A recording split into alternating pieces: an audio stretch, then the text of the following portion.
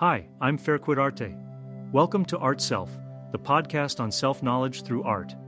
Let's explore how creativity can be a powerful tool for personal growth and healing. Whether you're an artist, art lover, or curious about the intersection between creativity and self-awareness.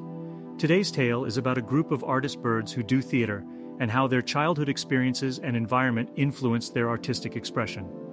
Get ready to be moved by their story of rising and falling, love and loss, and the transformative power of art. So sit back, relax, and let us take you on a journey into the magical world of theater as we present to you Feathers on Stage. Once upon a time, in a small town nestled in the heart of a vast forest, there were a group of birds who loved nothing more than putting on plays and performances for their community. Each bird had their own unique style and approach to theater, but they all shared a deep passion for storytelling.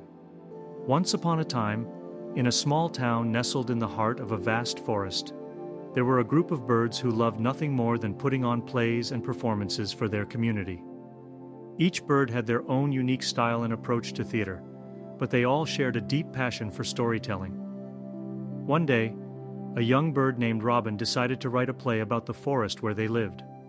Robin's play was a beautiful tribute to the natural world around them, full of vibrant characters and heartfelt emotion. The other birds were excited to bring Robin's play to life, and they began rehearsing every day.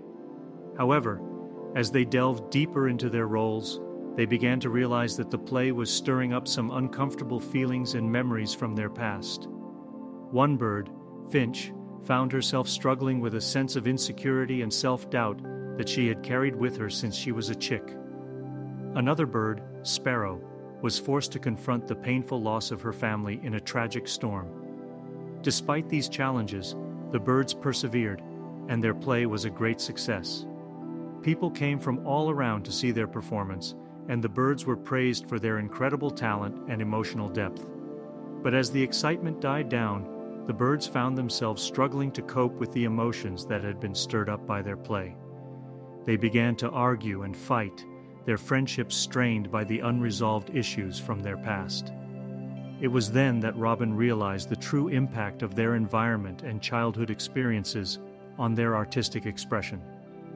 The forest had shaped each bird in unique ways, and their experiences had left a lasting mark on their creativity and emotional lives. With this newfound understanding, the birds came together once again, this time to work through their emotions and support each other in healing.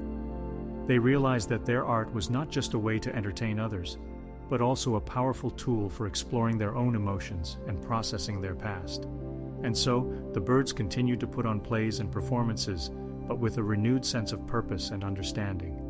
Their art became a way to connect with each other and the world around them, a way to honor their past and celebrate their present.